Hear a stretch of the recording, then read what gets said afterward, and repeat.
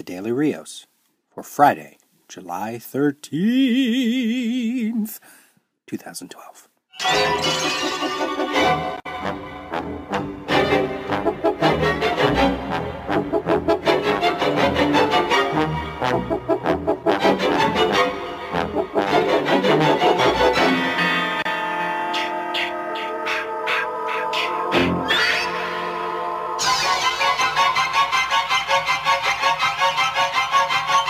It's Feedback Friday, taking a look at comments and reactions to this week's episodes. So I'm just going to go ahead and jump right in. This is feedback from July 9th's episode, A Day in the Life of My Crazy Family. Hilton Price says, nice episode. The candid stuff is neat to hear, and the kids were charming. Cool idea. Philip Duncan says, the Daily Rios featuring your family was hilariously awesome. We both know why Black Widow is his favorite, his being my youngest nephew. It was interesting to hear my nephews and hear their picks of what their favorite character was. And I actually have one other nephew that is around that age, a young age, but he wasn't there. You could kind of correlate their picks to who they are. Obviously, the one, he's 14, and he picked the one that picked the Flash because he runs fast, right? He's really into sports. So I wondered if that was the correlation there. And then the nephew that picked Black Panther is part Puerto Rican, part African American. So it was really interesting to hear him pick Black Panther because obviously he's African. And maybe that had something to do with that. And he said he had a few comics, and I actually have a bunch of Black Panther comics. And the Black Panther Christopher Priest run from Marvel is one of my favorite Marvel runs. So I may build a second run of that and send that to him. Or maybe get him the Reginald Hudlin stuff, which is the stuff that I think he read. But again, that was really kind of interesting to see him connect to that character for an obvious reason that I knew anyway, but obviously you listeners out there didn't know what his ethnic makeup was. And then the youngest one, who said that Black Widow and Catwoman was his favorite, I got some feedback and suggesting, it's the boobs or it's the women. But let's just say that that nephew's path as he grows up might not steer him to women. Maybe not. I don't know. I mean, he has certain qualities. So I'm wondering, when he picks Black Widow and when he picks Catwoman, I think he's doing it because to him they're awesome. Not so much a sexual thing, but that they're characters that he really appreciates and enjoys and likes. So that was kind of interesting. I liked that episode. I'll probably do more of that. So thank you everybody who responded well to that. All right, for the July 10th 10 Tweet Tuesday episode, Chris Beckett says about Oily Comics. Oily Comics was one of the independent comics that I talked about that is doing a subscription push. And he says, have you been reading The End of the Fucking World from Chuck Forsman? It's fantastic stuff. And I have not. But Chuck Forsman was actually a listener of Comic Geek Speak who called in, or no, actually we called him. We had a segment called Call Me, and I believe we called him when he was at a flea market with his girlfriend, and he said he was going to go up to the Center for Cartoon Studies in Vermont for school, and he did, and he became, he's a cartoonist now, and I believe he won a scholarship from the first Awesome Anthology from Indie Spinnerack, from the proceeds to the Indie Spinnerack Awesome Anthology. I think it was something like that, some kind of connection there. But now he's, full into comics. I see him at Mocha all the time. But yeah, oilycomics.com, check it out. Chris continues and he says, the comics reporter, gotta disagree. I like what Spurgeon brings to the table, but that's something else I love about you, your strong convictions and your willingness to stand up for them. Keep up the great work. While I certainly don't disagree that I believe that Tom Spurgeon brings stuff to the table with his website, I think he does it at the expense of other comics or other creators or other publishers. It's sort of like saying, I like apples because I hate pears. And you sort of want to go, well, what? Okay, well, I mean, I guess there's a connection there. I don't necessarily see it. You sort of just, if he likes apples so much, then talk about apples. And if you don't like pears, then don't talk about pears. It's really that kind of thing with me, with Tom Spurgeon, with his website. It's not all the time, and his interviews are decent and good, and he gets people talking in the interviews. But when they start on the whole let's rag on whatever, then I tune out and I don't care anymore. So that's what I meant about that. By the way, Chris Beckett, he has a website called readingwatchmen.com where he's reading the Watchmen series, the original Watchmen series. And boy, I bet there's a lot of people who are pissed right now that I had to say the original Watchmen series. And he's doing annotations, and it's a really decent read. So check it out at readingwatchmen.com. On that same episode, 10 Tweet Tuesday, Sandy Parker says, 10 Tweet Tuesday is such a simple idea and so effective. Nicely done. As someone who's lost 40 pounds, quit smoking and drinking, and runs a lot, I'm very glad to hear you talk health. You know, I often thought about doing a YouTube video series for comic book creators, artists especially, the ones that sort of sit there for 14 hours a day, to try to get them up and motivated. And I thought, obviously they could look at any workout series, but I thought at least coming from me, the ones that know me, or that if they understood that I was into comics and I understood their craft in terms of what they have to do day to day, I thought they might pay a little bit more attention to what I might have to offer in a workout series. Because I wouldn't be, first of all, I'm not a bulky dude. It's not like they are looking at me and going, oh, I'll never look like that. But I could sort of coach them through while understanding what their work habits are and give them some kind of, healthy alternative to just sitting at a desk for 14 hours a day and then maybe standing up for 5 minutes, like actually doing like a 20-minute workout every couple hours or something like that, just to try to, because, a lot of them have a lot of issues, either weight or health issues, or they're just not healthy in general, even if there isn't maybe they don't have a weight problem, but they're just not healthy because it's a very stationary profession. And so, yeah, I did actually want to think about doing that. I'm certainly not a health nut. It's just me being as healthy as I want to be, especially because I'm not giving up drinking or anything like that. But next up for the July 11th New Comics Wednesday episode, Chris Beckett again. He says, I got the IDW Daredevil Artist Edition 2, and it's gorgeous, but I think you're mistaken that others have just random issues. They collect complete story arcs. Thor has 2 arcs. Tarzan is the full Kubert run, but maybe not unbroken runs. If I'm wrong, mea culpa. Yeah, they do collect story arcs, but it's not like it's consecutive from arc to arc, or the Tarzan one I looked up, it says it can collect 6 complete Kubert Tarzan adventures, including the classic 4-part origin story. Now, obviously, he's done more than 6. Are they 6 issues in a row? Are they the 4-part origin story and then maybe like a random issue and a random issue? I don't know. That's what kind of bugs me with the whole thing. I wish it was a little bit more consecutive. Or if they're going to do the Walt Simonson Thor run, then maybe do all of it. I mean, I know that's probably impossible, but it would be amazing. On that same episode, David D. says, just read Walking Dead 100. It is a remarkable achievement to get that far and still one of the books I look forward to most each month. But it is also a bummer that in all the admittedly earned self-congratulations in the back of the book, the name Tony Moore does not appear. He refers to Walking Dead as something I created. He continues to claim the sole creator credit, and he claims sole creator credit for Thief of Thieves, which he neither scripts nor draws, which leads me to a bigger question, as this came up around Gary Friedrich's Ghostwriter claim. Can a writer who doesn't draw ever really claim to be the sole creator of a comic's character? Isn't the moment an artist collaborates to design and make visual the characters the moment when authorship and creator credit become shared? I certainly agree with that. I didn't even notice it when I read the book until David pointed it out. David went on to say, concerning Robert Kirkman's manifesto, his comic book manifesto about creating your own properties, it's kind of an interesting twist that now he has people working for him. And sure, maybe those new creators, you hope that their contracts are sound and that they're getting a little bit of the, get a little bit of the back end or getting a little bit more percentage, but maybe than they would in a mainstream company. But it is kind of an interesting twist. And yeah, I agree with that.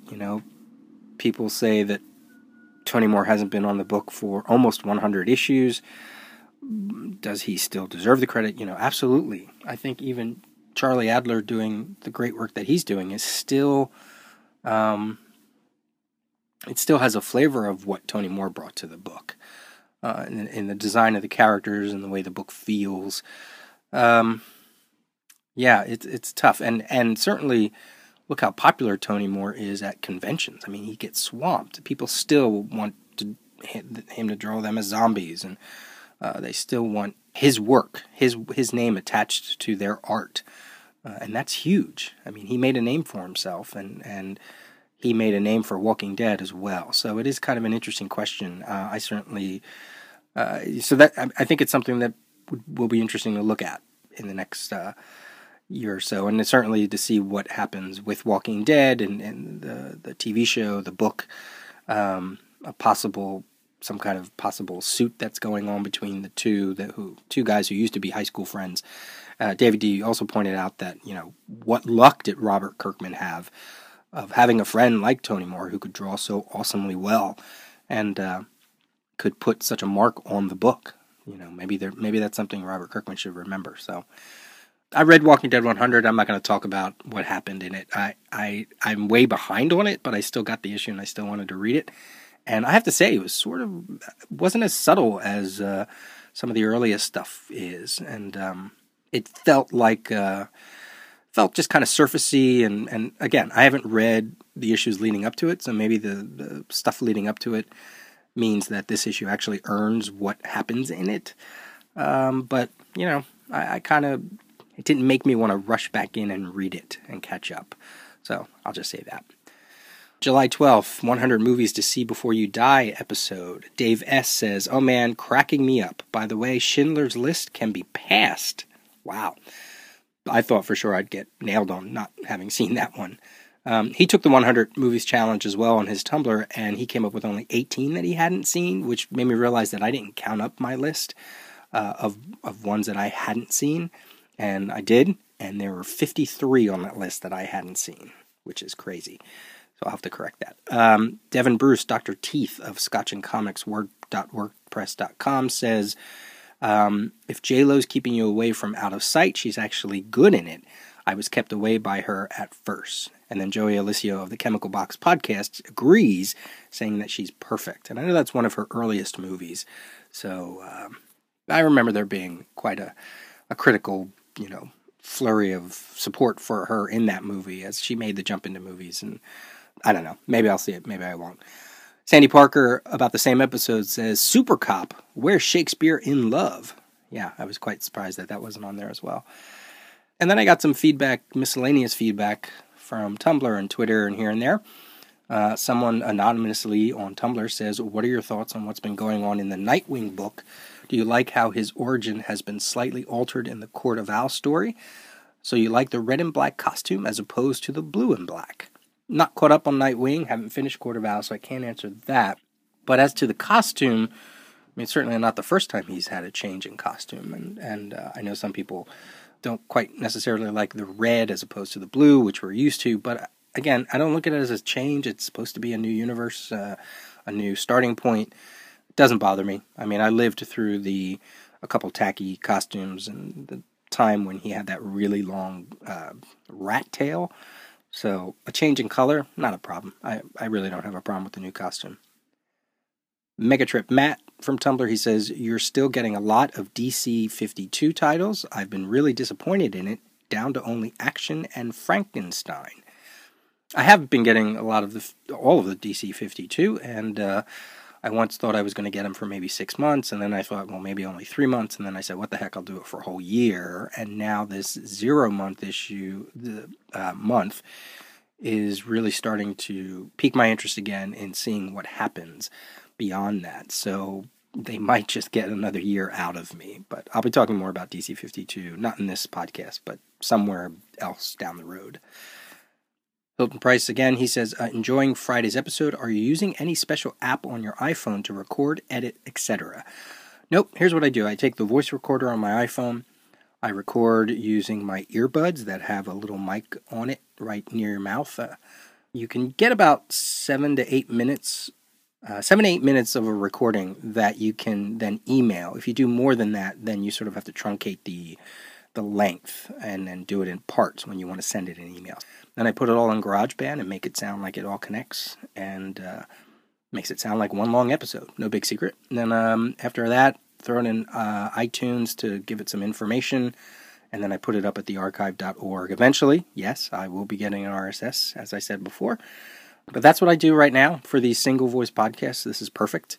It's not the 100% perfect quality audio, but it works for me, and it's good because it's easily transportable. So that's what I use. I also got some suggestions from last week's worth of episodes of certain TV shows I should watch. Air from Longbox Review asked if I watched Doctor Who, which I do not. I don't think I'll ever get into that. Meaning, not meaning that it's not like I won't enjoy it. I just don't know if I want to get into it. There's a lot of other things that would be higher on my list than that. I'll say that. Josh Finney said, what about Game of Thrones on HBO? Yes, I do eventually want to watch those, but I also want to read the books first, because that's kind of what I do with stuff that gets adapted. I like to read the original material and then get to the adaptation. I did that with Hunger Games. I did it with Harry Potter. Obviously, Lord of the Rings I had read way before the movies ever came out. So that means I'm probably going to have to wait to watch Game of Thrones until I read anything that's out.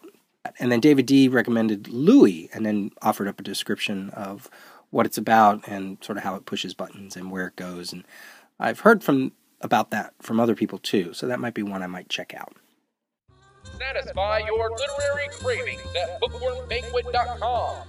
Brought to you by Radio CSF Media, your source for family-centered content.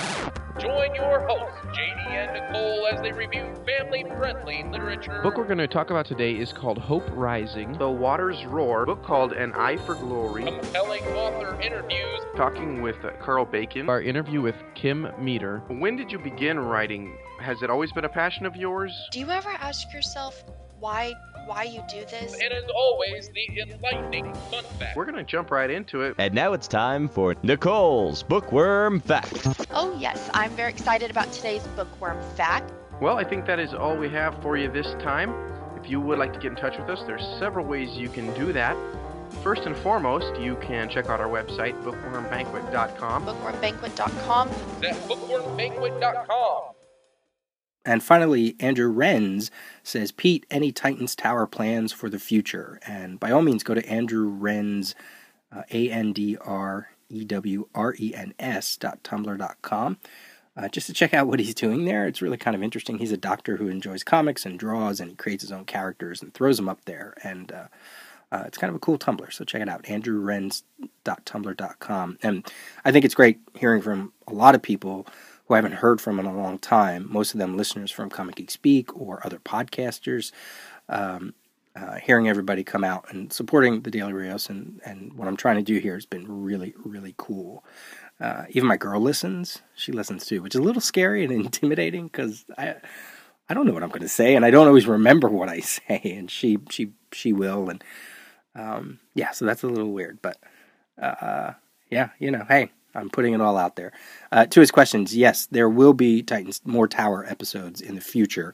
Those will be longer episodes, and those will come out, once a week, once every other week, something like that, once I jump back in. Obviously, I have to wait till the website's up and until the RSS feed is up, because I'm thinking I might re-release the earliest episodes I did as a CGS spinoff, and then continue on from there. So that might be a nice way to catch up too. If I release those episodes one a week or every other week, I can record new ones and then keep that pretty consistent in its schedule. So yes, Tower will return to take a look at the Perez Wolfman run of the New Teen Titans. I also had the thought of Derek Coward over at Comic Book Noise. He has something called the Reader Feed, where people go in and do short podcasts about characters or teams or titles that aren't being covered, such as, I know he was doing one on Fell, maybe somebody was doing one on Hulk, I think somebody was doing one on Grendel, somebody did one on Starman, and I've often wanted to contribute to that over the years, And I think I might actually do that. I think I actually have the subject too, but I'm not going to say anything just yet. If that happens, I'll let you know, and then you will be able to find that over on Derek Coward's feed. He would put it out through his RSS and through all his family of shows.